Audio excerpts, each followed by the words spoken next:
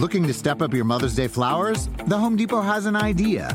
Let Mom's Green Thumb do some digging with colorful flowers, pots, and premium soils to bring out the most in her patios, walkways, and gardens. Right now, get Vigoro potting soil just $8.97 for strong, healthy, vibrant plants, indoors and outside. Shop our wide selection online and pick up your order in-store and give Mom the gift of a beautiful garden. Get Vigoro potting soil just $8.97 at the Home Depot. How doers get more done.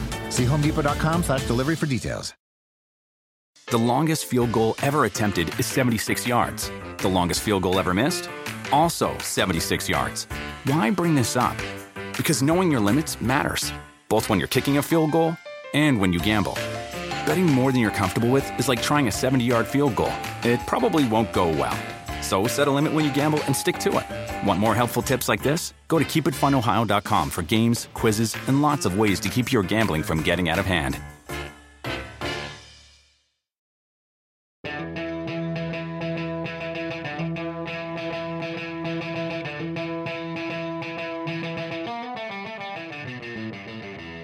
Hello and welcome to the Roto-World Baseball Podcast, where the hot stove is actually kind of hot, believe it or not.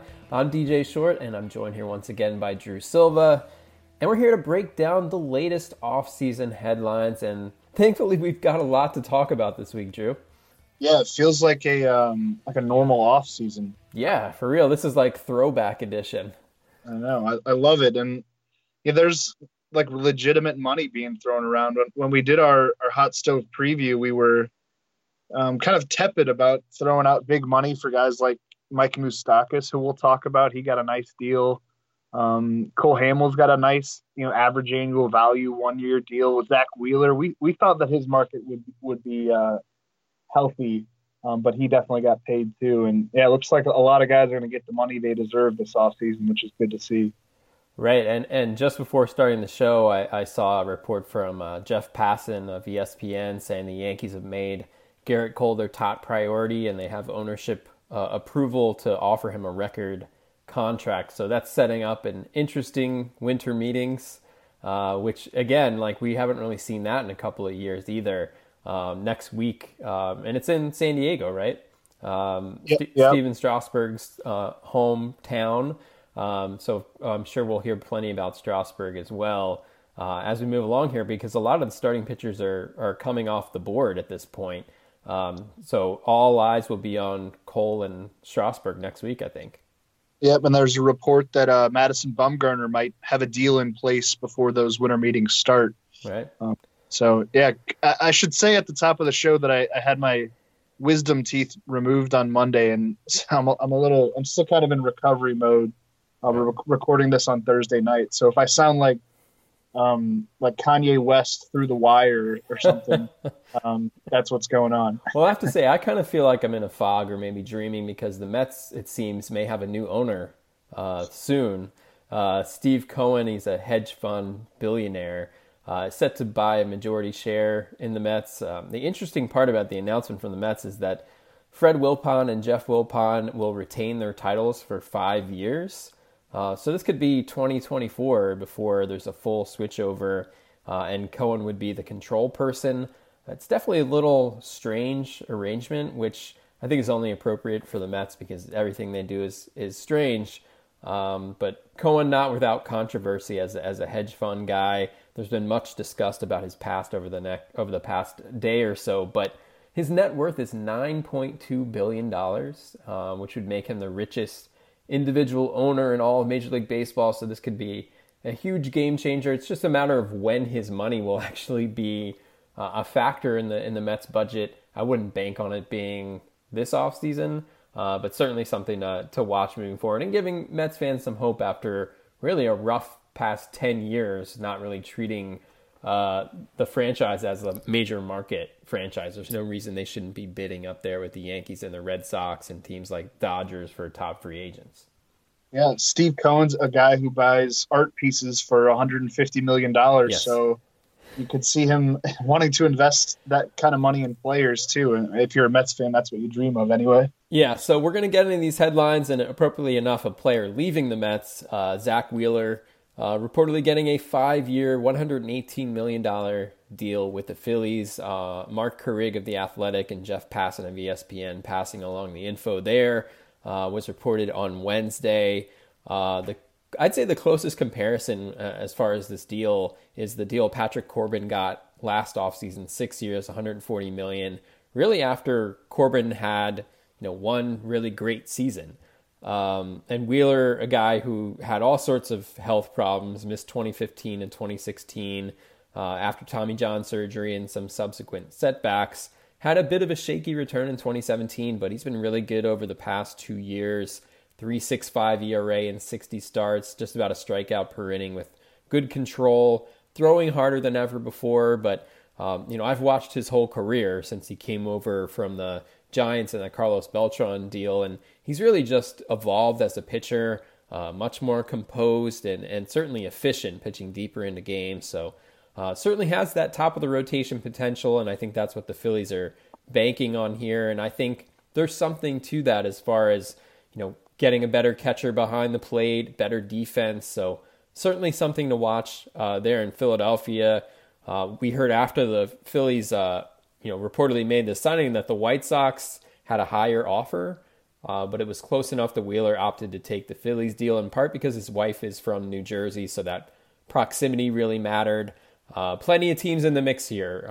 Things really came together quickly with his market. The Angels, the Blue Jays, the Twins, the Yankees were mentioned, the Astros, the Rangers as well, but the Mets never really had any interest in bringing him back. Of course, they acquired Marcus Stroman from the Blue Jays at the July 31st trade deadline this past season, so they viewed Stroman as the replacement for Wheeler, the built-in replacement there, so they'll get a compensatory draft pick since Wheeler was given a qualifying offer and rejected. So now the Mets are really in a position where they're looking for a fifth starter.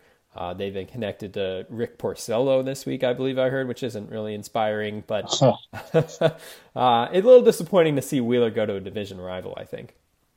Yeah, the Reds were in that mix too. I think Right. It sounds like the Reds, White Sox, and Phillies were the finalists. And we'll get more into the Reds later on the show. They're interesting again, which is I guess good to see. Yeah. They're not tanking. They're not standing pat. They're trying to improve their team. Anyway, moving on to Cole Hamels. He found a new home on Wednesday, agreeing to a 1-year, $18 million free agent contract with the Braves.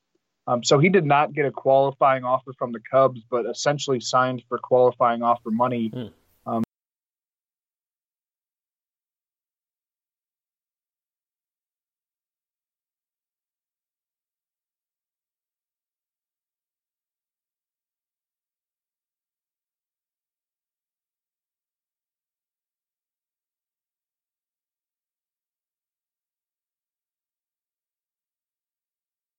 Injury is to blame for some of that. He did have a 2.84 ERA as of August 7th. That number eventually rose to 3.81 by the end of the year. He's lost some velocity on his fastball, obviously, as he moves closer to the other side of age 35. But his changeup remains an excellent out pitch, and he's a really good fit on paper for the Braves' young pitching staff. You slot him in behind Mike Soroka and Mike Foltynewicz and Max Fried. He managed over a strikeout per inning in 2019. I think he can keep that up with an ERA probably again in like the mid to high threes, maybe the low fours. Good potential for wins, I think, on a talented Braves team. Hamels went in the 13th round of a mock draft I did last month, that pitchers list expert mock draft that we discussed on a previous episode. Right. That might be a little early, but right there in like the middle rounds, mid to late rounds, seems about right for where he should be taken next spring. That draft was heavy on high level pitchers going early, so he kind of got a nudge there. But I like the fit on paper. I think Hamels is still an effective pitcher and probably could be for another couple of years. So that Braves rotation, Hamels joining Soroka, Max Fried, Mike Foltynewicz. After that, it's kind of unknown. I've seen plenty of Braves fans still wishing they can get Madison Bumgarner. We'll see if that comes together. But the Braves have a lot of young pitching even still. Kyle Wright, Bryce Wilson, Touki Toussaint still there as well. Sean Newcomb pitching the bullpen. for the bulk of this season, but he could eventually move back into the rotation too. And I think it'll be interesting to see, Hamels' influence on these young left-handers, Fried and Newcomb, if they take another step forward. Fried was great this year. Newcomb, he generally, he was bumped out of the rotation to move to the bullpen, but had a pretty good 2018 superficially, but still has some work to do with his control. So it should be interesting to see the influence there as far as Hamels, as you said, on the young pitching staff.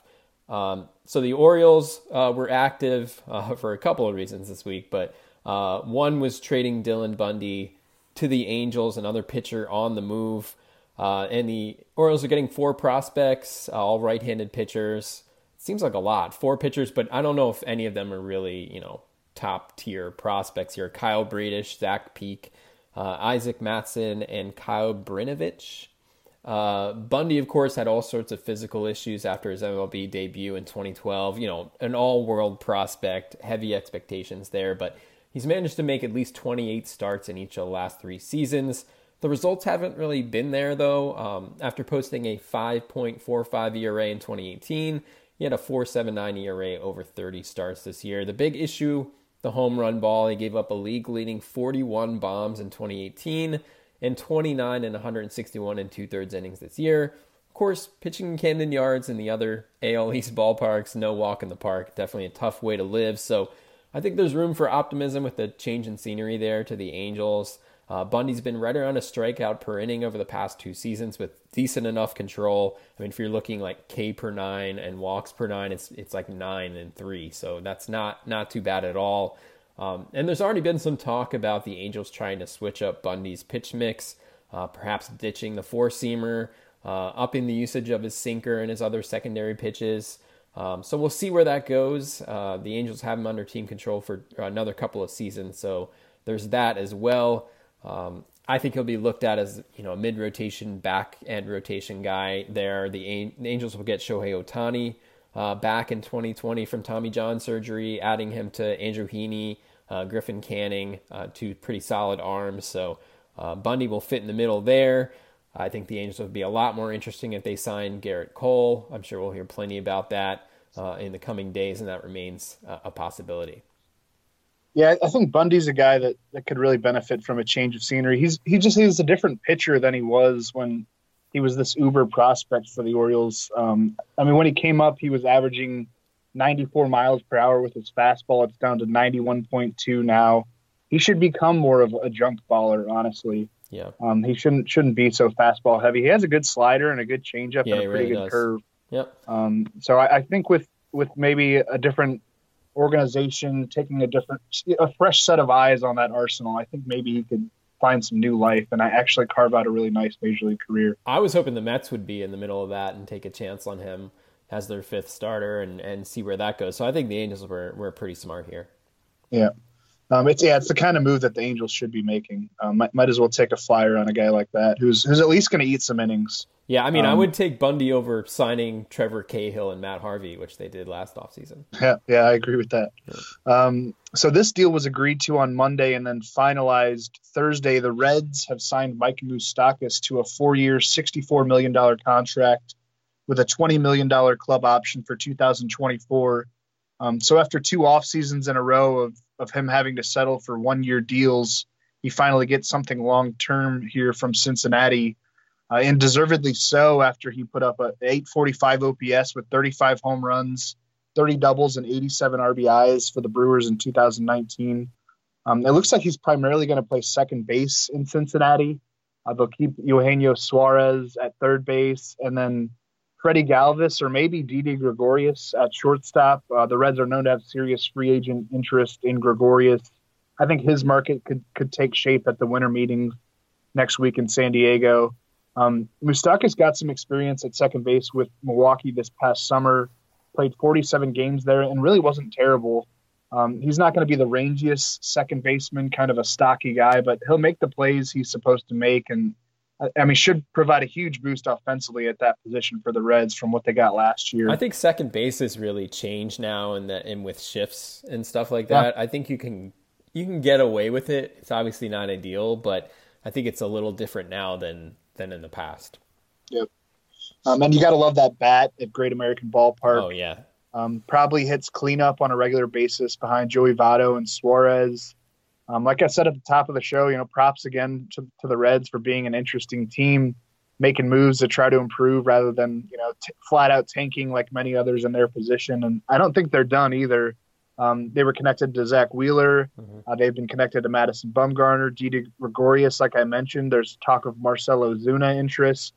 It doesn't look like the Cubs and Cardinals are going to do a whole lot of upgrading this offseason, if you believe what their GMs are saying at the moment. And the Brewers are going to have to get creative or really extend their payroll in a big way if they want to improve their pitching staff. So the door may be kind of open somewhat at the top of the National League Central. Yeah, it certainly seems so. So the non-tender deadline was earlier this week, and for a couple of years there, it got really boring, the non-tender deadline, so much that I stopped writing a yearly column about it. I used to run down some of the most likely candidates to be non-tendered and some possible destinations for them. But I really should have done one this year because there's a ton of notable names who hit free agency. The A's let go Blake Trinan, the Phillies with Cesar Hernandez and Maikel Franco, the Brewers with Travis Shaw, the Mariners with Domingo Santana, the Twins with CJ Cron, the Reds cut Jose Peraza loose. That's just to name a few. Kevin Gausman, Aaron Sanchez, Addison Russell, Junior Guerra, Jimmy Nelson, Kevin Pillar, Taijuan Walker. The list goes on and on. But I think the big name that everyone's paying attention to right now is Blake Trinan, especially with the relief market being super thin. Will Smith signed with the Braves 2 weeks ago, and Drew Pomeranz landed with the Padres last week. So that doesn't leave a lot out there in free agency. Really, it's kind of crazy. Will Harris, Daniel Hudson, maybe you go for a rebound with Dellin Betances, but there's just really not a lot of quality out there. But you can understand why the A's cut Trinan loose. Of course, had that historic 2018, but really struggled this past season, 4.91 ERA, also missed some time with injury. He was likely going to fetch about $8 million via arbitration, and with the emergence of Liam Hendricks in the closer role there, they viewed him as expendable. So they were uncomfortable with that figure, and also as a figure a team didn't want to give up in a trade in addition to giving up a player to get him. So that's where we are right now. And I think even coming off a bad year, I think I'd put him at the top of the free agent relievers, honestly. He's the most interesting upside guy. I think maybe you could say Betances as well. It's probably between those two. Yeah, definitely. I mean, he was dominant in 2018. The Yankees expressed some trade interest in him before the A's non-tendered him. The Dodgers are reported to have interest. Right. The Dodgers would make a ton of sense. Yeah, they need something there. Yeah, especially with Jansen, kind of losing it a little bit, not in his elite form anymore. What do they have there? Joe Kelly in the eighth inning? I mean, they need some help there, so I think that would make plenty of sense. Yeah, and if it's going to be on a one-year deal, like money shouldn't even matter to the Dodgers in that scenario. Yeah, I'd be shocked if he signed a multi-year contract. I think it makes all the sense in the world for him to do a pillow contract and hopefully bounce back and get back on the market next offseason. Yep. Hopefully he is signed somewhere before we have to write the bullpen report for the draft guide. Yes, that's a good reminder. We're working on our annual Roto World magazine right now, and our deadline is right around the holidays, and it'll be out in stores in the first week of February, I believe. So this is crunch time for us. I haven't shaved in a week and a half, so it's definitely crunch time right now. Yeah, I timed the Wisdom teeth operation poorly. I wanted to get it done before the winter meetings, but I'm losing crucial time to write profiles and bullpen reports. I want to see any of the profiles you wrote under your pain meds if I can. I haven't written any. That's the problem. Right. I'm going to be staying in all weekend. So the Marlins made a couple of intriguing additions on Monday around the non-tender deadline. They acquired infielder Jonathan Villar from the Orioles for pitching prospect Easton Lucas. And they also picked up first baseman Jesus Aguilar on a waiver claim from the Rays. Villar is the big headliner for us, being that this is a fantasy baseball podcast. He put up 24 home runs and 40 stolen bases over 162 games with the Orioles in 2019. Also had 111 runs scored and 73 RBIs. A very valuable fantasy commodity, eligible at both second base and shortstop. One of only 3 players in the majors to reach 40 steals last year. Malik Smith and Adalberto Mondesi were the others. The Orioles trading VR was all about saving money. He's expected to make around $10.4 million in 2020.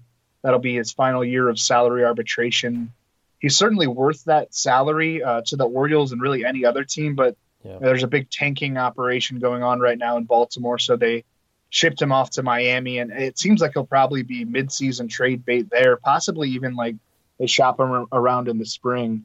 But whatever the case, he offers unique upside in fantasy with his speed and a bit of power.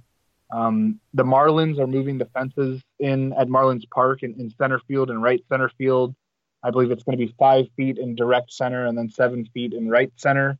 So that's notable. They also moved the fences in 2016 and I believe lowered the left field fence. So they're making that a more hitter-friendly ballpark than it was. So I think, I mean, I don't know, the change in dimensions helps him a bit on the home run front. Going from Camden Yards to Marlins Park is still going to probably bring that home run total down. 2019 was his first 20 homer season, but he did hit 19 for the Brewers back in 2016 and is usually in the double digits in that category. But you draft VR mostly for his speed and for his lineup spot. He batted leadoff for Baltimore pretty much the entire 2019 season. He should do the same with the Marlins, at least to begin the 2020 campaign. He went near the top of the 3rd round in that pitchers list experts mock draft I was involved in last month. That might be a little high, or I don't know. I think he's a top 40 guy, though, with the ability to steal 40 bases and maybe get you 20 homers. And if he's hitting leadoff, then you're expecting a lot of runs scored. Even though he's going to a bad team, he came from a really bad team. The Marlins could be somewhat interesting. Probably not next year. I think that they're pitchers we like, but I don't know about that lineup. The thing that's interesting with VR, I think makes him even more attractive is they said that he'll most likely split time between third base and the outfield during spring training before they make a decision on where he's going to play. In other words, that means they want to stick with Isan Diaz at second base. He's viewed as the future there. He really struggled in his debut last year, but he's an important piece for him. So for them, rather. So, if VR can add third base eligibility to what he already has, to me, that makes him all the more interesting. Yeah, third base, shortstop, second base, and maybe the outfield. Maybe the outfield, too. Yeah. And a guy who's going to maybe steal your 40 bases. That's very valuable in this era of fantasy baseball. For sure. And then as for Jesus Aguilar, he was designated for assignment by Tampa Bay on November 27th after batting just .236 with a .714 OPS and 12 home runs in 2019. That was between Milwaukee and Tampa Bay. We all know about that great 2018. He had .890 OPS, 35 home runs, and 108 RBIs. I think that will prove to be kind of a career outlier for him. But he should see everyday playing time at first base in Miami, at least for the first couple months of the season. That helps the cause for a possible bounce back rather than him being a platoon guy for a team like the Rays. And he'll have a better spot in the lineup there than he would with many other clubs. So like maybe a late round flyer in drafts next spring, or like a waiver guy you pick up if he gets off to a hot start in Miami. Yeah, I think the Marlins offense, they were terrible this year, the worst in the National League. But adding some interesting pieces here, certainly from a fantasy perspective, but Garrett Cooper probably will be out in the outfield. Brian Anderson could play third base, or he might be in the outfield depending on where VR plays. So they have some bats that I'm at least vaguely interested in from a fantasy perspective. Of course, if VR will go off early, but they could have some late round guys to keep an eye on too. Jorge Alfaro, pretty decent fantasy catcher too. Yep. So Jurickson Profar, who was a non-tender candidate for the A's, and as opposed to Blake Trinan, the A's were able to find a trade partner for him. They shipped him to the Padres for catcher Austin Allen and a player to be named later. Profar really put himself back on the map in 2018 with the Rangers after a brutal string of injuries, was traded to the A's last offseason and really struggled this past season. Hit just 218 with a 711 OPS over 139 games. That amounts to a 90 OPS plus, so really below average as a contributor with the bat. In addition to some real struggles in the field, had a case of the yips, like it was pretty bad. But now he's reunited with AJ Preller and Jace Tingler, the new manager there in San Diego. Two people who know him very well. They were together in Texas, so maybe that's just narrative, but it sounds like the Padres have every intention of playing him at second base. Of course, they have a hole there now following the Luis Arias trade with the Brewers. That was an interesting one, kind of a prospect challenge trade, which we love to see. A Grisham going back to the Brewers in that deal. So, or Grisham going to the Padres in that deal. Trent Grisham, who's someone I really like for 2020 as a sleeper. As for Austin, he put up huge numbers in AAA last year, hit 330, 21 homers in just 67 games, had a 1042 OPS as well. But context matters, was in the Pacific Coast League with that supercharged MLB baseball. But still, you have to like that potential. Austin really didn't do anything with the Padres this season. Just 71 plate appearances, but hit 215 with 0 homers. But it sounds like he could serve as Sean Murphy's backup in 2020. Sean Murphy, someone I like, probably just 2 catcher leagues to begin with in mixed leagues this year. But I think he's definitely someone to watch, and Austin could be a nice compliment there. Austin Allen went to the high school that I went to. Oh, so, really? Cool. Yeah. I think he's the first baseball player to make the majors it's called Chaminade in St. Louis. It's more of a basketball school. Right. Yeah, I've heard Jason you mention Tatum, some of the Tatum coming from there. Bradley Beal, David Lee. Right. But anyway, that's a cool little side note that everyone cares about. Yeah, so we'll have regular Austin Allen updates probably. We could probably he played baseball with my little brother. Cool. So maybe we could pull, he can be the official catcher of the Roto World Baseball podcast. I like it. All right, I'll work on that. The Brewers, speaking of catchers, the Brewers watched Yasmani Grandal, their all-star catcher from 2019, land a big 4-year, $73 million deal from the White Sox last month, and then made a move to replace him on Thursday morning, acquiring Omar Narvaez from the Mariners for minor league right-hander Adam Hill and a competitive balance round B selection in the 2020 MLB draft. That draft pick is really the headliner here for Seattle. It's the 71st overall pick right now. It'll likely be nudged up a few spots into the 60s due to draft forfeitures for free agents who rejected qualifying offers. Hill's a guy who was in low A ball, a 22-year-old in low A ball, had some pretty good numbers there, but not really a prospect. As for Narvaez, he ranked as one of the worst defensive catchers in baseball in 2019. Especially in pitch framing, which is something that Grandal excels at. But he did post career highs in OPS, 813, and home runs with 22. The problem is the batted ball data for Narvaez does suggest that he was already due for regression in Seattle. He doesn't make much hard contact. Moving from pitcher-friendly T-Mobile Park in Seattle to the more power-friendly Miller Park in Milwaukee could help somewhat. But I think in general, the Brewers are probably going to take a big step back behind the plate next season. Granted, that was going to be the case probably no matter what, unless they wanted to do a long-term deal with Grandal or trade for a top catcher. I think Narvaez can still be like a top 10 fantasy catcher again in 2020. He was that in 2019, but it could be borderline. I think after like the top 7 guys, it's all pretty borderline. Yeah. And I do worry about his defense and how it might affect some of the Brewers pitchers. Will they all like suddenly want Manny Pena as their personal catcher? Right. He's a much better defender. I think that could wind up being more of a platoon than Narvaez playing as much as Grandal did. Yeah, it could be closer to like an even split maybe with Pena. Yeah, which isn't a great thing either for the Brewers. How they retool is going to be pretty interesting this offseason. Yeah, I mean Narvaez is arbitration eligible for the first time this winter. He'll be under the Brewers' control through 2022. We'll see if he can make improvements. The peripherals on him are not very exciting, even though, you look at the career trajectory, it looks pretty good. He had a pretty good OPS in 2018 in a limited role. And then, 2019 was kind of his breakout year, and he's 27 years old, but I'm not really a believer. So just talking about the Brewers in general, it looks like Luis Arias is going to play shortstop there. following the trade. Of course, they have Keston Hiura for second base. So that means Orlando Arcia is probably on the outs there. I mean, I'm sure they'll keep him around as, backup middle infielder or something like that. But Arcia was someone who was a really highly touted prospect. And I remember a couple off seasons ago, or maybe it was last offseason, 2018 offseason, he hit like 3 home runs in the playoffs. And people are like, oh, he's finally arrived offensively. But Arias hasn't really hit the majors yet either, which is interesting. But at least that seems to be the plan right now. And the other interesting part about this is Tom Murphy looks like he'll be the primary catcher there in Seattle, which he should be.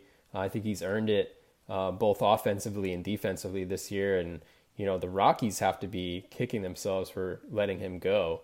And he was even with the Giants briefly, I think, this past spring before landing with the Mariners. So that's pretty interesting, too. So before we started this show, I just saw this come across. Deal pending a physical. Michael Pineda reportedly headed back to the Twins on a 2-year, $20 million contract.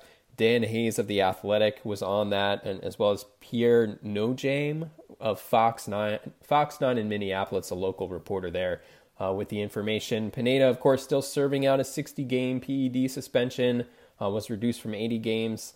So he's going to miss the first 5 weeks of the 2020 season. So we're talking about early May that he would arrive, but you look at the numbers this past season, I think he was sneaky good. He was a little shaky over the first month or so, but after that was really good. Overall numbers, 4.01 ERA with 140 strikeouts, 28 walks, and 146 innings. Of course, the peripherals have always been really good with Pineda. It's just been the home run ball that's been the issue. But, for a team like the Twins, who have been rumored for all sorts of starting pitching, Zach Wheeler, Madison Bumgarner, guys like that, to get Pineda back is kind of a stabilizing force in the middle of that rotation, I think is really good. I think they really need to make a move for a Bumgarner. There's really not much out there beyond that, I think, at this point that could really move the needle. So we'll have to continue to watch that. But at least they get Pineda back. I think that's a really solid deal. Yeah, he had a 2.96 ERA and 87 strikeouts in his final 82 innings before the suspension. Maybe the PEDs played a role in that, but he was in a groove, and I think that's a pretty cheap deal for them. He'll miss the first 5 weeks of the season, or the first 39 games or something. But yeah, worthwhile move for the Twins, who need some depth in the rotation for sure. Yeah, and the headline of the day: the Mets traded for Jake Marisnick from the Astros. But, oh yeah, yeah, platoon center fielder, woohoo! It'll be a good winter meetings though. I think there'll be a lot of moves. I think even one of those top Boris clients might sign, like Strasburg, Rendon, or Cole. I really think that might happen. So we'll be back next week to break down everything happening from the winter meetings in San Diego, basically a wrap-up show of the week. If you like what you're hearing with this show, make sure to subscribe wherever you get your podcasts. And if you listen on Apple Podcasts, make sure to rate and review. Let us know that you're listening this off-season and you find it useful. We'd really appreciate that. Until next time, take care. You can find me on Twitter. I'm at DJ Short, Drew's at Drew Silv, and we'll see you next time. The longest field goal ever attempted is 76 yards. The longest field goal ever missed? Also 76 yards. Why bring this up? Because knowing your limits matters, both when you're kicking a field goal and when you gamble. Betting more than you're comfortable with is like trying a 70-yard field goal. It probably won't go well.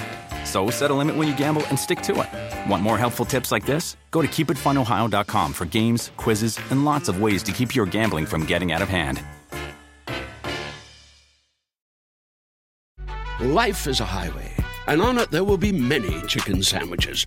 But there's only one McCrispy. So go ahead and hit the turn signal if you know about this juicy gem of a detour.